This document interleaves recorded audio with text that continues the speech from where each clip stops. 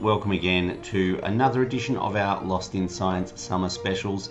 This week we thought we would have a listen back to an interview Claire did with Barkangji woman Zena Cumston about an exhibition that ran last year called Emu Sky, which was at the University of Melbourne. It was all based around traditional knowledge systems, first knowledge systems, which were informed for thousands and thousands of years by the people who have lived in Australia all that time. And the exhibition itself has finished, but the website Emu Sky is still up and it is still having new content added, and it is still worth having another look at it, even if you've had a look at it before. Go and have a look at emusky.culturalcommons.edu.au, or just Google Emu Sky Melbourne University. You'll find the website. Interesting stuff.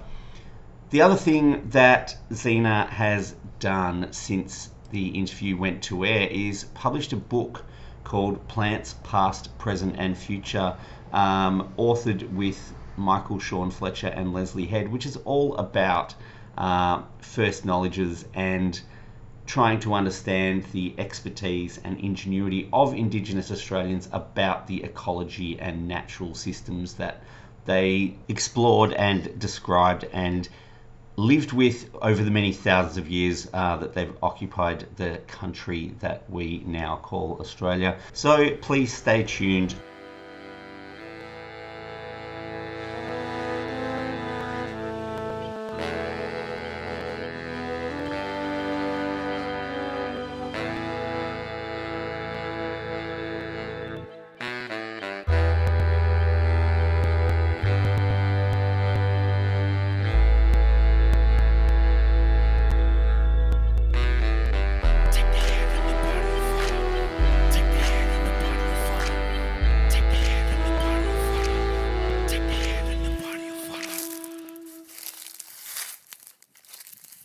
Knowledge systems informed by careful observation and scientific methodologies and understanding have been a fundamental part of how Aboriginal peoples have thrived and shaped this continent continuously for over 65,000 years and counting.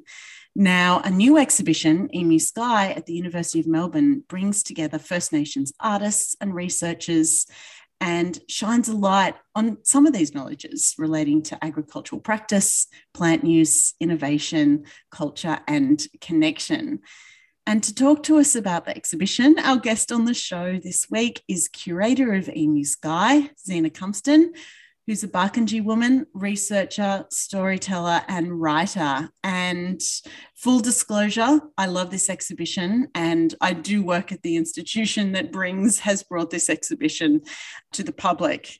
But without further ado, Zena, welcome to Lost in Science.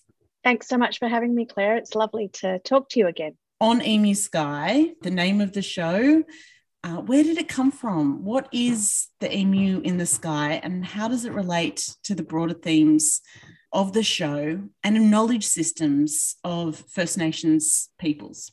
The emu in the sky is something that is really important to lots of mobs right across Australia. For this show, we've really focused on southeastern Australia particularly, and that's because we really wanted to tell the story specifically of the place, i.e. the Parkville campus at the University of Melbourne, and its belonging to country in a really, really powerful way. And so we haven't included Torres Strait Islander knowledges or people in the show for that reason, because it made a lot more sense to keep it confined within Southeastern Aboriginal culture, because whilst we're all extremely diverse, there are many cultural connections right across the Southeast. In our art making, in our ways of knowing, storytelling, even in our creative beings. So because this emu in the sky story is so important to so many mobs right across the Southeast, it seemed like a really great one to include in the show. Whilst we all have different stories associated with this happening in the sky, they all speak to the ecological ways of knowing and embedded knowledge that's in country. So country is sky country, it's sea country, not just the land. A lot of people sort of think that country just means like a landscape.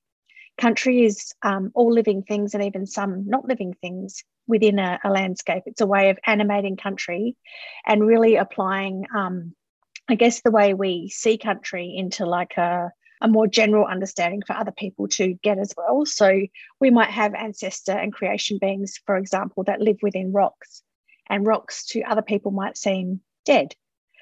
We also have our ancestors around us all the time. So that's another part of country, and our way of knowing country is these, I guess, what some would consider non-living beings are part of that as well. So country's in the sky too, and the emu in the sky really exemplifies the way in which when we look out onto country, everything we see is a map for living. And so it's really important to, I guess, take the audience in right from the start of the show to help them to understand that non-Indigenous ways of seeing can be very different to Indigenous ways of seeing.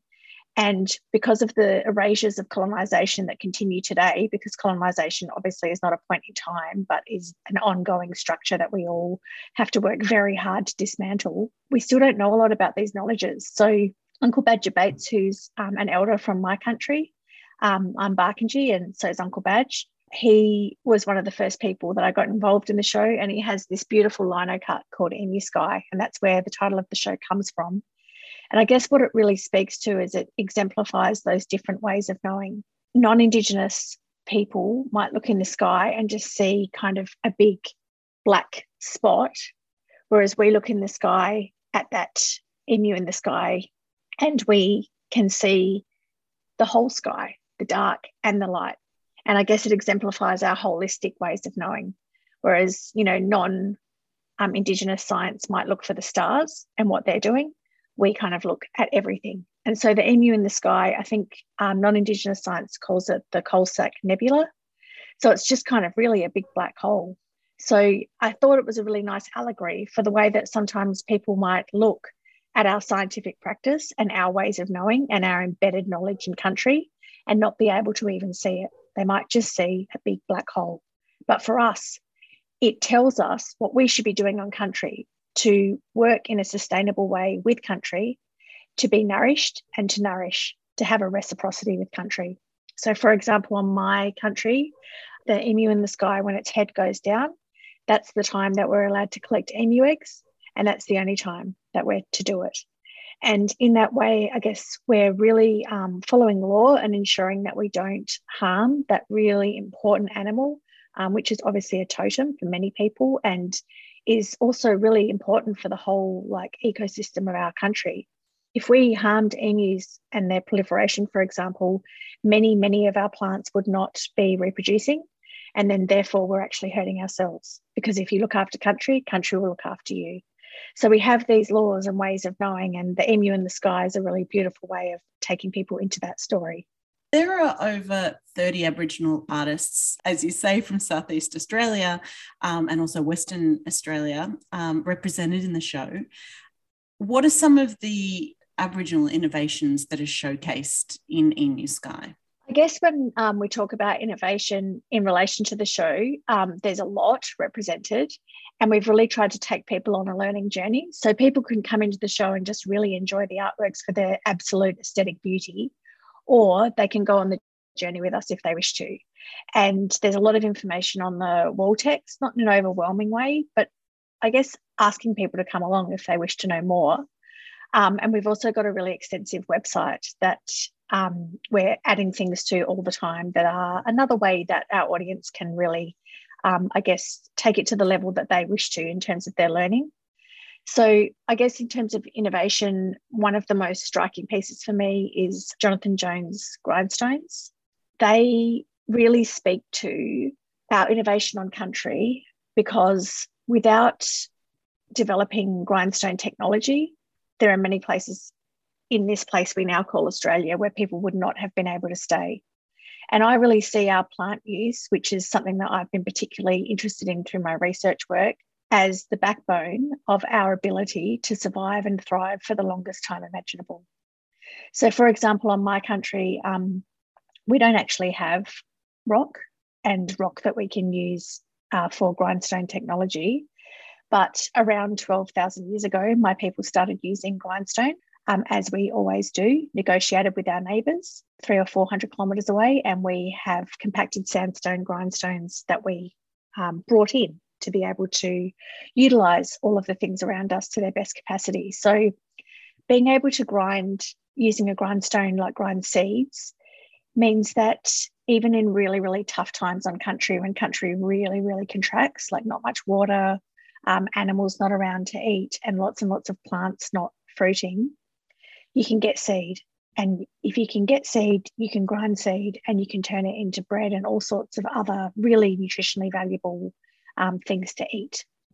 So grindstones, I know on my country, have been really important for us to be able to stay on country, even in really, really intense times of contraction. And Jonathan tells the story about how, I guess, large these technological innovations were right across Australia in terms of our story as a people and how we have survived over the longest time imaginable. And Uncle Stan Grant Sr. speaks as part of a soundscape with that grindstones work. And he is talking to us about the abundance of country. So it's a really beautiful work in that it really supersizes, and the grindstones are supersized in the space. It really supersizes the understanding of how innovative we have been over time, and how that's really, it's our scientific understandings, our careful observation, our innovation that has allowed us to be the world's oldest living culture. I think we're lost. We're not lost. Not even any short-range radio signals yet? Except for a single, very powerful radio emission. Of course, a transmitter of that sort isn't exactly standard equipment. Science and technology must be absolutely mind-boggling. Of course, it's mostly on the theoretical side. Well, so far. Across Australia on the Community Radio Network, you're listening to Lost in Science.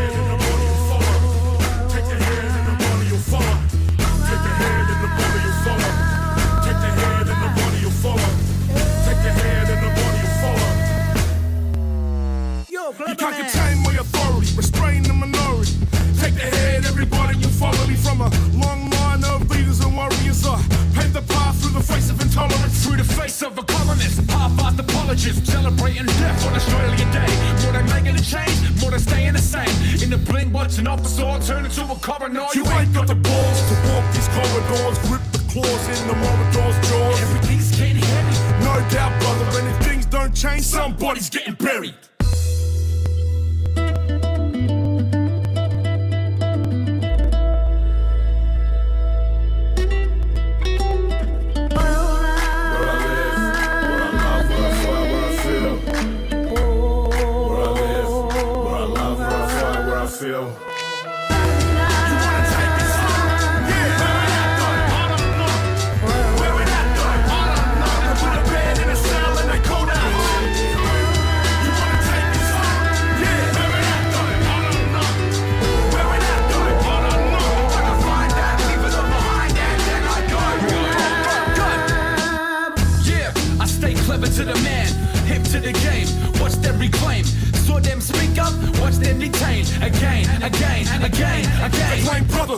But never act how a brother would. Put it on my name, we ain't the same, get it understood. And bust another melon to the other fella. See, love is good, but love is blind. You got pride in what, son? Leaving kids behind until they die and the rest getting locked up. Nah, we making change, no question. Call myself Charles, cause my people don't get them.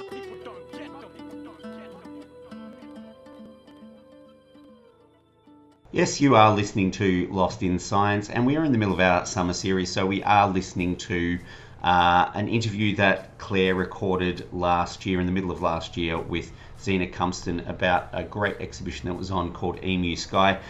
You were just listening to another thing that we have done fairly frequently on Lost in Science, is that we kind of intersperse the show with science fiction, music and themes, and that piece of music was actually the theme song for an Australian series called Clever Man. It was performed by AB Original and Gurumul, and it's called Take Me Home. That was the extended version of that song. In keeping with our science fiction themes, I think it fits pretty well. If you haven't seen it, you should have a look around for it. It was on the ABC a couple of years ago, but definitely worth catching up with. But in the meantime, let's get back to the interview with Zena Cumston. You did an incredible amount of research for the show, visiting the herbarium at the University of Melbourne as well.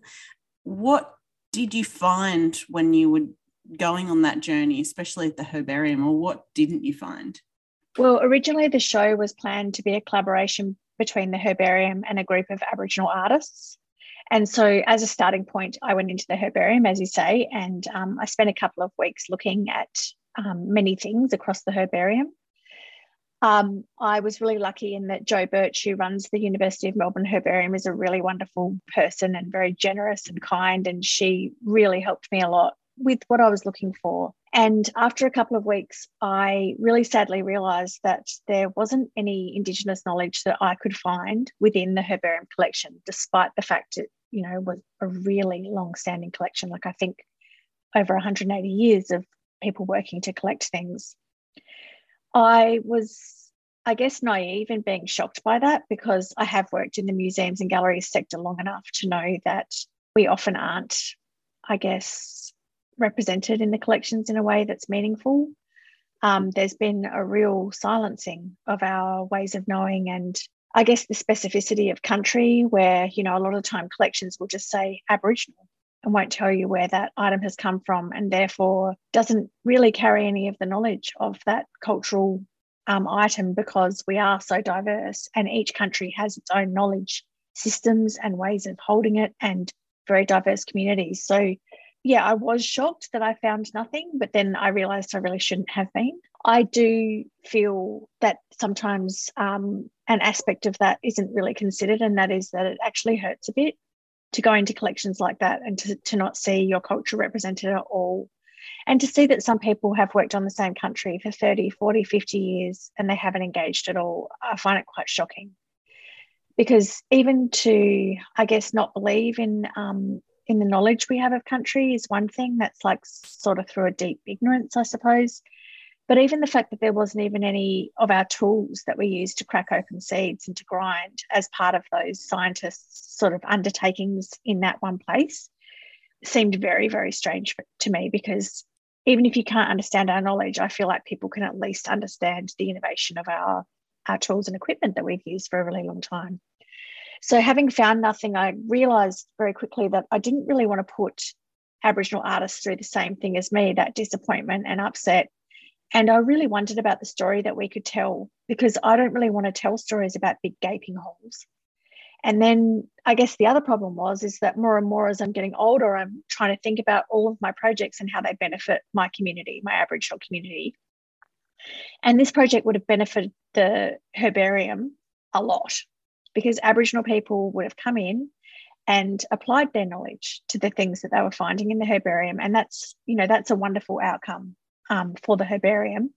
And I'm not a mean-spirited person that would ever not want that for people. But unfortunately, there's no reciprocity in that exchange, or not enough for me. And so I went to Science Gallery, who were auspicing the show, and we had a really big talk about reciprocity and how this can benefit Aboriginal community members. And that's when we kind of pivoted the show. So we do have one piece in the show that is a result of that time that I spent in the herbarium. And that's some beautiful language posters that we made, because the herbarium specimens themselves are artworks. They are absolutely so beautiful. And if people haven't seen them before, I really encourage you to get along to a herbarium that you have access to. And most of us would have access to at least one, because these are public institutions, and have a look, because they speak so much to the maker. I especially really loved the herbarium specimens that women made. They're very different to the ones that men make. But everyone has their own style, even though it's science and everything's supposed to be done exactly the same way. We know that there's no such thing as one way to do anything. And it's actually just a choice that people make. And those specimens really show me that when I look at them and how different they are. People love to think that science is written in stone and there's only one way to do it. And that's absolutely not true. Science is a series of processes that are choices by people that have been made, and many of them have been ingrained over a really long time. And it's important to have consistency, most certainly. But we have to understand as well that some of these decisions have been made in times of really gross and inequitable power imbalances. So I think we do have to look at the way that we do things in science, and we do have to be reflexive and look at our own practices within that realm, and understand that science has actively, for a really, really long time, locked people out. And we need to make sure that that doesn't happen in the future, that we have a diversity of voices, because everything is stronger when you have more people coming together to make knowledge, because it just is smart to listen to other people's ideas and innovations as you move along. So the herbarium partnership didn't happen, but it was wonderful to be able to find a way to still make the project happen, and for it to directly benefit Aboriginal community members along the way, and the stories that we want to tell. And everything in the show, not one thing comes from the collections anywhere. It's all been made right now, and it's all things that Aboriginal people want you to know about right now. And that's exciting to me. Nothing's been taken under gross imbalances in power. Nothing's been taken with, problematic provenance. It's all right here, right now. Storytelling and connection to country is a really fundamental part of the Emu Sky show. And one work in particular that I think has a very long and incredible story to tell are the drill core samples on display, collaboration with Associate Professor Michael Sean Fletcher. And they tell a fascinating story of caring for country and Indigenous fire practice. Can you talk us through that story, Zena? Yeah, so Associate Professor Michael Sean Fletcher works at the University of Melbourne. I think he's called a paleoecologist. I'm not sure. But what he does is he looks at pollen and charcoal from deep within the earth, and he can tell different things that were happening on country at specific times over a really long time period. So what he does is he drills down into the ground, takes these core samples, and they're often taken from underneath like billabongs, because water apparently is really great for preserving those tiny, tiny little things that he's wanting to look at. So Michael's not an artist, but I have been lucky to work with him at the university when I was still there. And he showed me his core samples.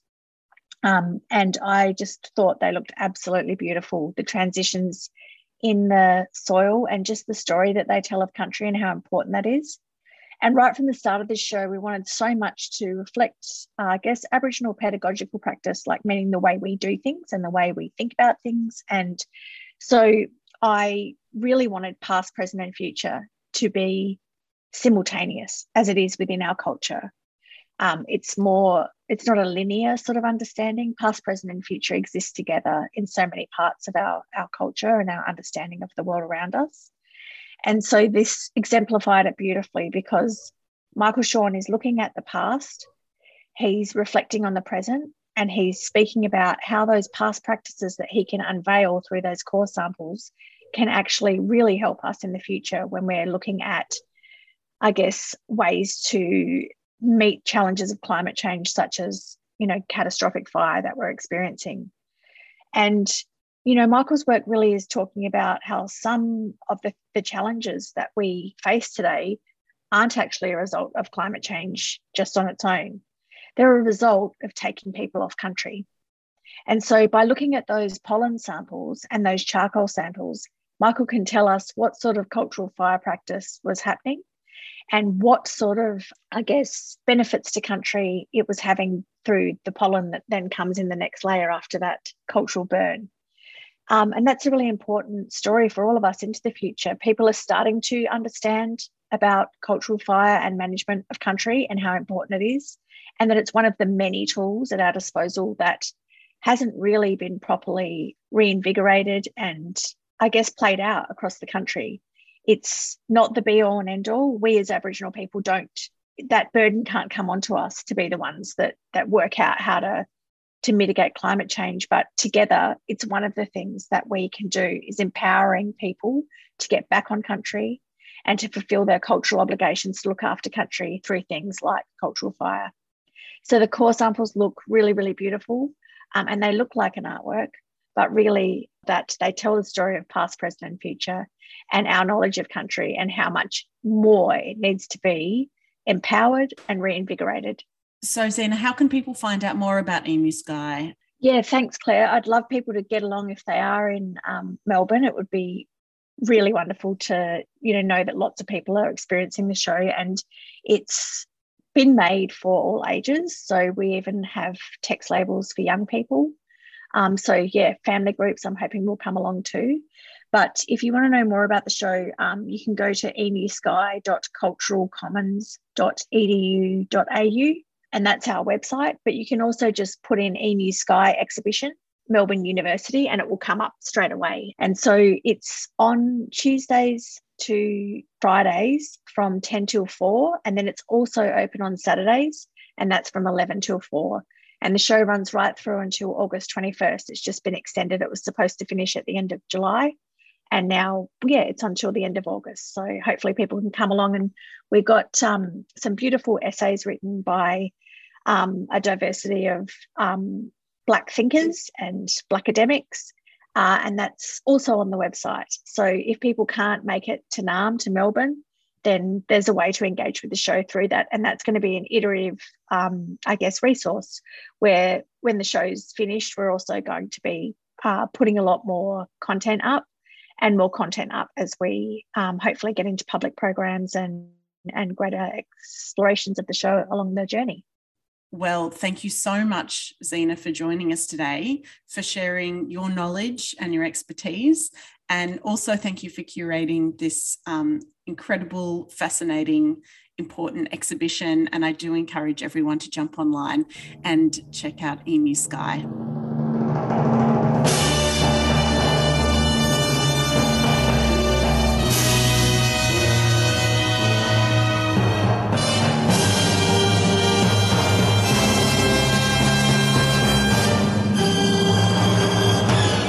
And that is all we have time for this week on Lost in Science. Thank you for joining us in Getting Lost.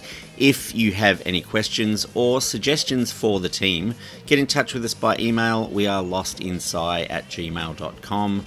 You can send cheap tweets to us at lostinscience1 on Twitter, or you can find us on the ubiquitous Facebook. Lost in Science is recorded at the studios of 3CR in Melbourne on the land of the Kulin Nation and is broadcast across Australia on the Community Radio Network with the assistance of the Community Broadcasting Foundation. You can find a podcast version of the show on 3cr.org.au, or you can tune in the way you did this week when we return in our usual time slot to get Lost in Science!